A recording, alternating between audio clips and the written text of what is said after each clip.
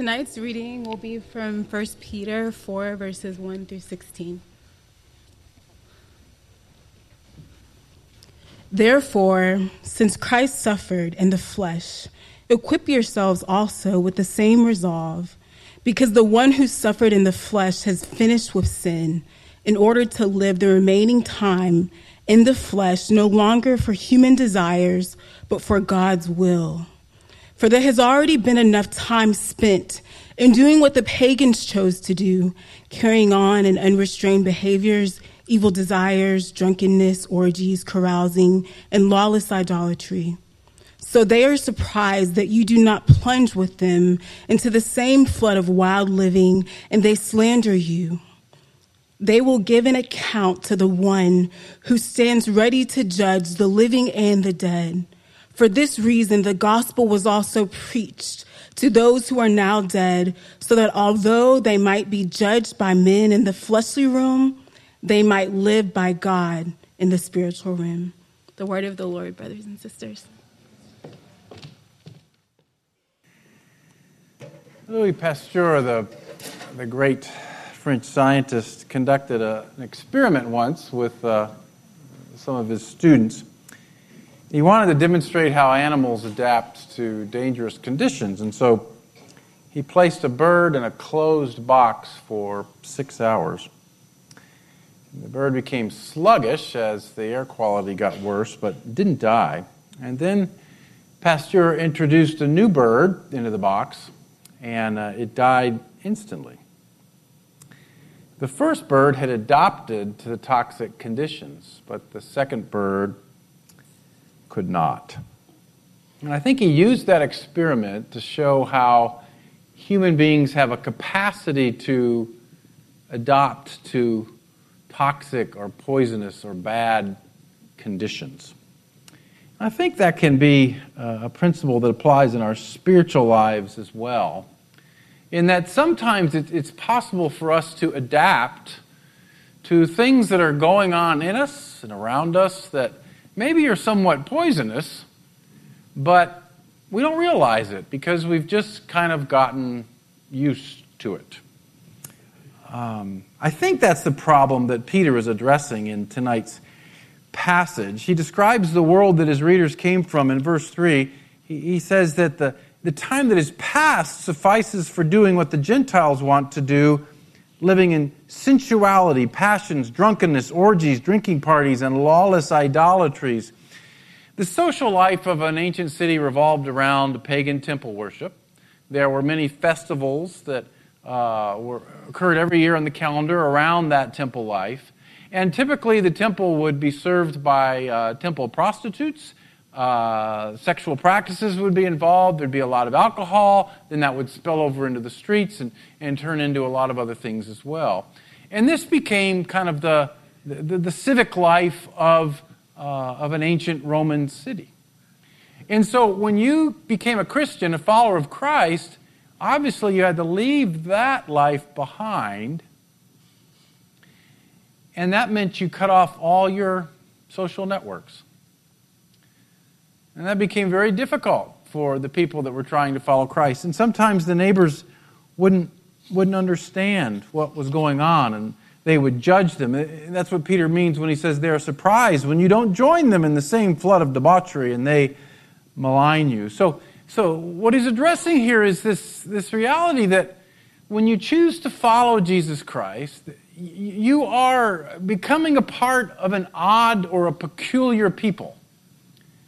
You are joining an alternative community. You are signing up for a narrow way. You are taking up the cross and choosing to live by different values. And this can be hard and this can be lonely. And what I think if we read between the lines, what's happening in Peter's readers is that they're starting to go back. Because it's hard. You know it.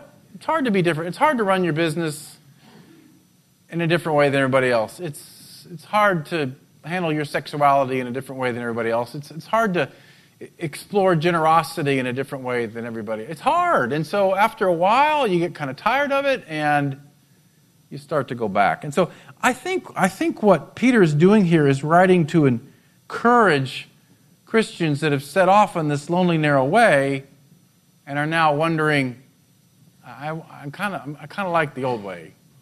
I kind of think I want to go back. Well, this gets into this classic tension between how much we should be engaged in the culture around us and how much we should withdraw from it. When I was at the monastery last spring on retreat, I was in the bookstore, and the only time I heard a monk talk the whole week was this monk with a heavy Dutch accent came in, and they're allowed to talk in the bookstore. And he picked up this book. It's called The Benedict Option by Rod Dreher. And he said, very, very good. You must read it. And so I went home and ordered it on Amazon for half the price. And his argument is very powerful, and I've had this love-hate relationship with this book, because what he is, first of all, he's a cultural pessimist. He thinks the Dark Age is upon us and it's all over. And he's saying, look, the culture's gone. What we need to do is follow the example of St. Benedict, who in I guess it was the 4th century, the 5th century, when the Dark Ages came and the Goths came in and everything fell apart and Rome crumbled. He pulled out and they formed these monastic communities, and that's how they sustained the faith for thousands of years in the Dark Ages, was by totally withdrawing. And that's really the argument of his whole book, is it's too late, put a fork in it, get out of town. Well, I love St. Benedict, but I also love St. Francis, who also lived in a dark age, and he decided to take monasticism to the streets and care for the poor and preach to the powerful. And so my critique of the book is that he seems to forget this whole side of the Bible that talks about being present with our neighbor, about Jeremiah 29:7, being in Babylon and trying to seek the blessing and the peace of Babylon, salt and light, the whole incarnational principle. He seems to kind of ignore that and just be ready to let the world go to hell. But he also has these quotes in here and these comments that just haunt me, and I just love this book and I hate it. I keep going back to it. So today it kind of screamed at me, and I pulled it off the shelf again, threw open a page. He says, every single congregation in America must ask itself if it is compromised so much with the world that it's been compromised in its faithfulness. Is the Christianity we've been living out in our families, congregations, and communities a means of deeper conversion, or does it just function as a vaccination against taking faith with the seriousness the gospel demands? And here's another line that haunts me. In this book, you'll meet men and women who are today's Benedicts, who know that if believers don't come out of Babylon and be separate, sometimes metaphorically, sometimes literally, their faith won't survive for another generation or two in this culture of death. Whoa. You see the argument? He said, look, if you don't withdraw from Babylon, you're going to lose your faith. Now, I immediately think, Jeremiah 29:7. Don't withdraw from Babylon. Stay there. Bless the people. But he's got a biblical argument too. You probably know what it is. It's Revelation 18. It's John is writing to the persecuted church, and he has this vision of the demonic world system waging war against the kingdom of God. I mean, it's a heavy vision. He says, fallen, fallen is Babylon the Great. She's become a dwelling place for demons, a haunt for every wicked spirit. For all nations have drunk the wine of the passion of her sexual immorality, and the kings of the earth have committed immorality with her, and the merchants of the earth have grown rich from her. Come out of her, my people, lest you take part in her sins. So you've got these two principles in Scripture that are always in tension with each other. On the one hand, incarnate, in flesh, put down roots, be a good neighbor, be in the world but not of it, bless the neighbor. On the other hand, get out of Dodge. It's going down. Withdraw from Babylon or it's going to take you down. It's really hard to navigate those tensions. You study the history of the church. Martin Luther said the history of the church is like a drunk on a horse.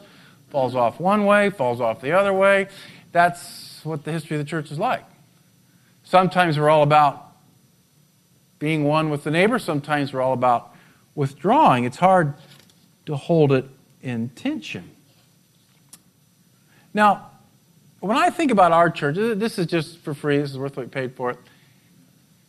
If I think of this continuum of us as a church, on the one hand being identification and incarnation, on the other hand being withdrawal for purity, I'd put us a little bit on the side of identification and maybe say we're a little weak on the oddness thing. Maybe we're a little uncomfortable with the holy peculiarity part of the Christian witness. We seem more comfortable with relating to our neighbors than we do walking away from someone or something when it contradicts the gospel. Well, the 6 vices Peter mentions in verse 3 are still the vices we struggle with today in a different form. In verse 2, he calls them living in the flesh for human passions instead of living by the will of God. I thought we'd just look at them briefly here. The first 2 Greek words, he says, remember the whole argument here is, please don't go back. Please don't go back. Verse 1, therefore Christ suffered in the flesh. Arm yourselves with the same way of thinking. Whoever suffered in the flesh has ceased from sin. He doesn't mean you never sin again. He means when you've been baptized into Christ, when you've been identified with Christ, when you've aligned with Christ, when you've given your heart to Christ, you've made a decisive break with sin. In our baptism on last Sunday night at the birthday party, I just loved it. Chills went up and down my spine. Lindsay Bill is in the pool, and I say, as the church has always said for 2,000 years, do you renounce Satan and all his works? And she says, I do. I will live for Christ. When you make that decision and you move forward, it gets hard. And you want to go back. And it gets lonely being odd. So he's saying, don't go back. Don't go back to this life. The first 2 Greek words, sensuality and passions, have to do with sexual sins. You know, when we become a Christian, we start to think differently about our sexuality, about our bodies. Our bodies belong to the Lord. We use our sexuality to glorify Him and to serve others we are in covenant with. But we struggle with this. Instead, we use sex to numb pain or to objectify the human body. And so pornography becomes an enormous problem. Unfaithfulness becomes a problem. I think one of the things that it might be helpful at this point just to think about is what is really going on in these sins. I was with a guy one day.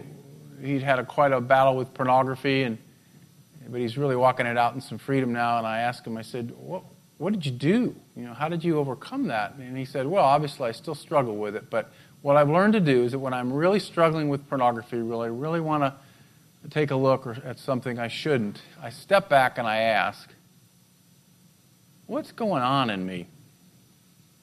What's happening? What do I feel afraid of right now? What's down deep? And he says sometimes that will kind of diffuse it and help me realize that the reason why I want to go to that website is not really about sex, but it's about something in my soul that needs to go to God. I think that was the same then as it was today. And porn, of course, isn't the only way we distort our sexuality. There's unfaithfulness and other ways we can use our bodies in wrong ways. How do we come back to God when we struggle with our sexuality? Well, again, first remember that sexual sin is ultimately a spiritual problem. If a wife has an affair, it's not just about the affair, it's about something going on in her soul. It's always important to dig into that. Second, find someone to talk about it.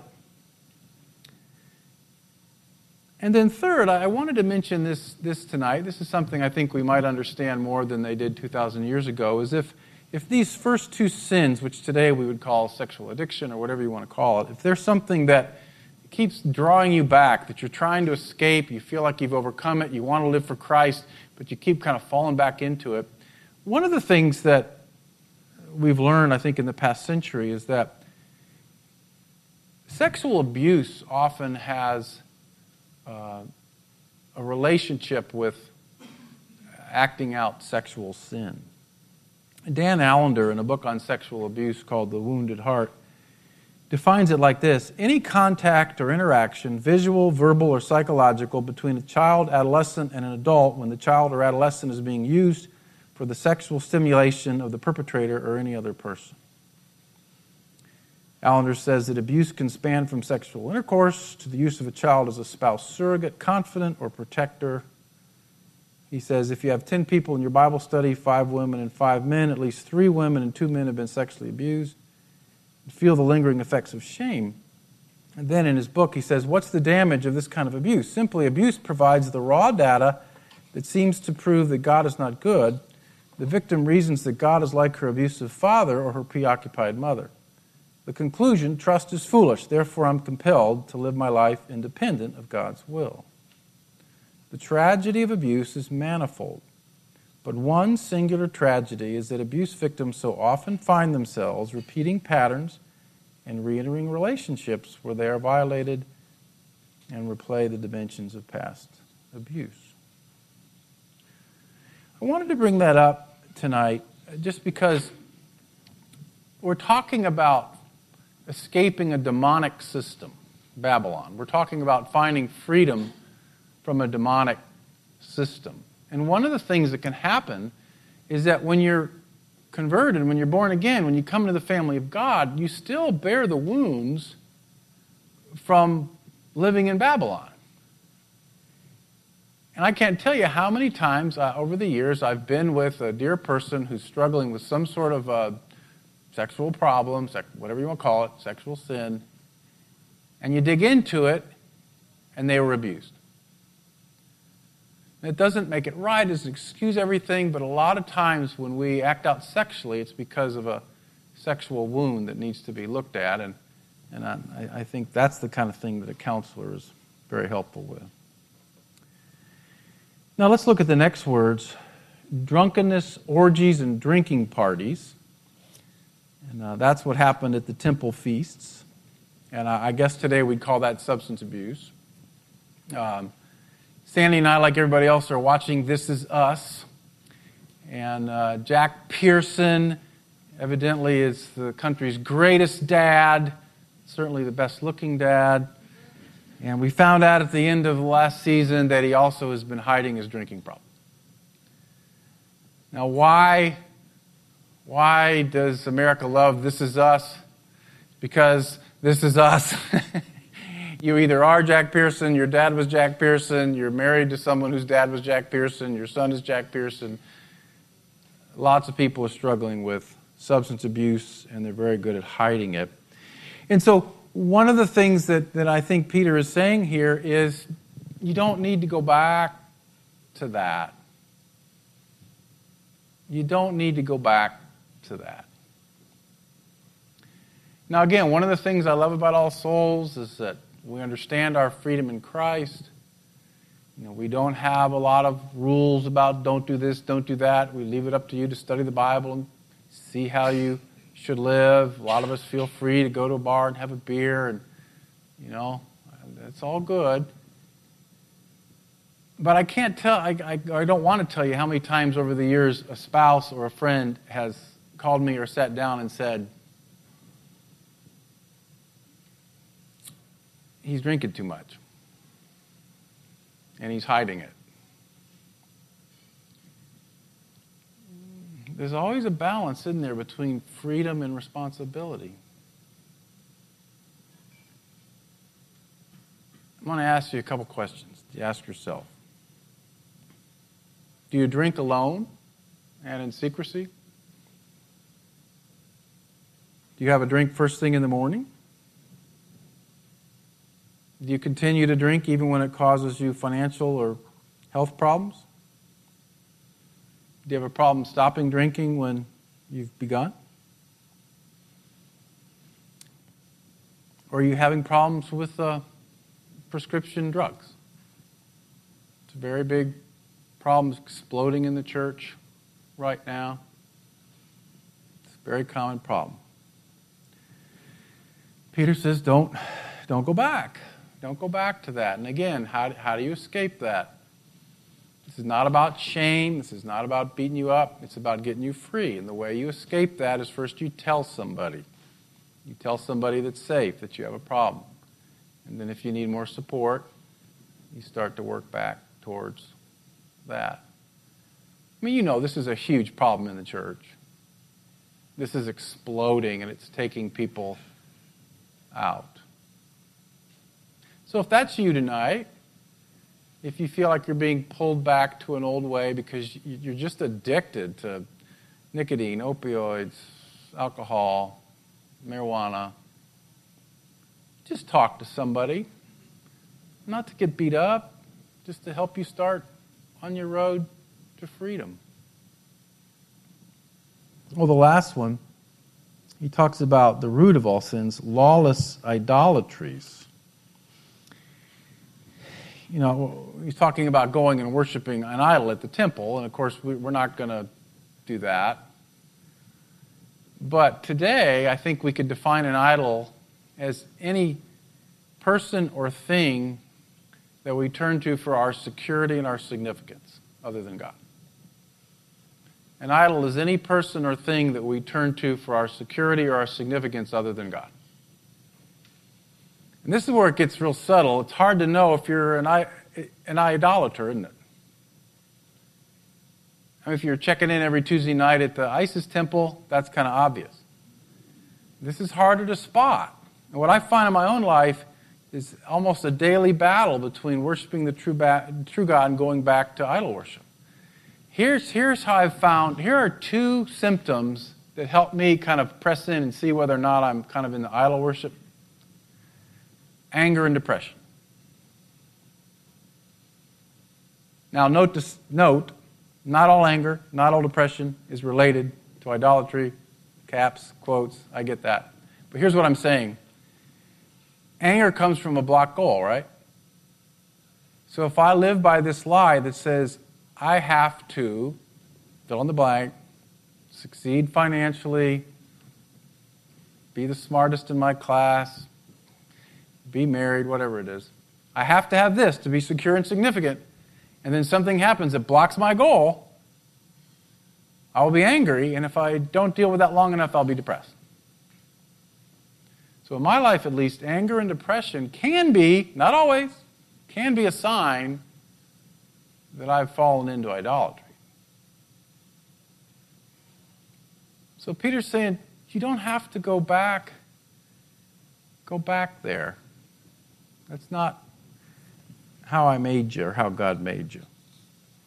Well, then he explains a little bit about what we might do to keep from going back. And the first part we already looked at in verse 1. Since therefore Christ suffered in the flesh, arm yourselves with the same way of thinking, for whoever has suffered in the flesh has ceased from sin. I think what he means is following Christ means suffering in the flesh. Doing the right thing, turning towards Christ, turning away from self, turning away from greed, turning away from envy, turning away from a world all about myself causes some pain. It's hard. It's just hard. But he says, have the mind in you that Jesus had. That's the whole model of Christ, right? That's the whole model of Christ. Sacrificing self to do the will of God. And honestly, one of the most sacrificial things that you can do, if we're going to go back to that list of vices, those 6 pagan vices that are our 6 vices too, or at least some of them, one of the most sacrificial things you can do, quit hiding it. Ask for help. I know it's humiliating. I've had to do it myself. But to go to that safe person, and if you don't have one, shame on us, help us find you one. But if you don't have one, go to a therapist. Wherever you go, you've got to ask for help. And by the way, this is particularly for anybody here who's in some kind of a job where you feel like admitting that you're struggling would compromise your career. That's a soul killer. You're a counselor, you're a teacher, you're a coach, you're a nonprofit worker, you're a pastor, and you think, I can't tell anybody that. Yeah, you can. It's all right. It'll be all right. We'll work it through.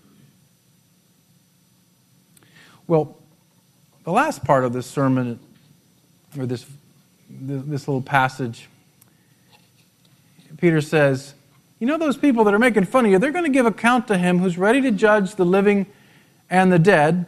For this is why the gospel was preached even to those who are dead, that though judged in the flesh the way people are, they might live in the spirit the way God does. So the big idea of verses 5 and 6 is pretty clear.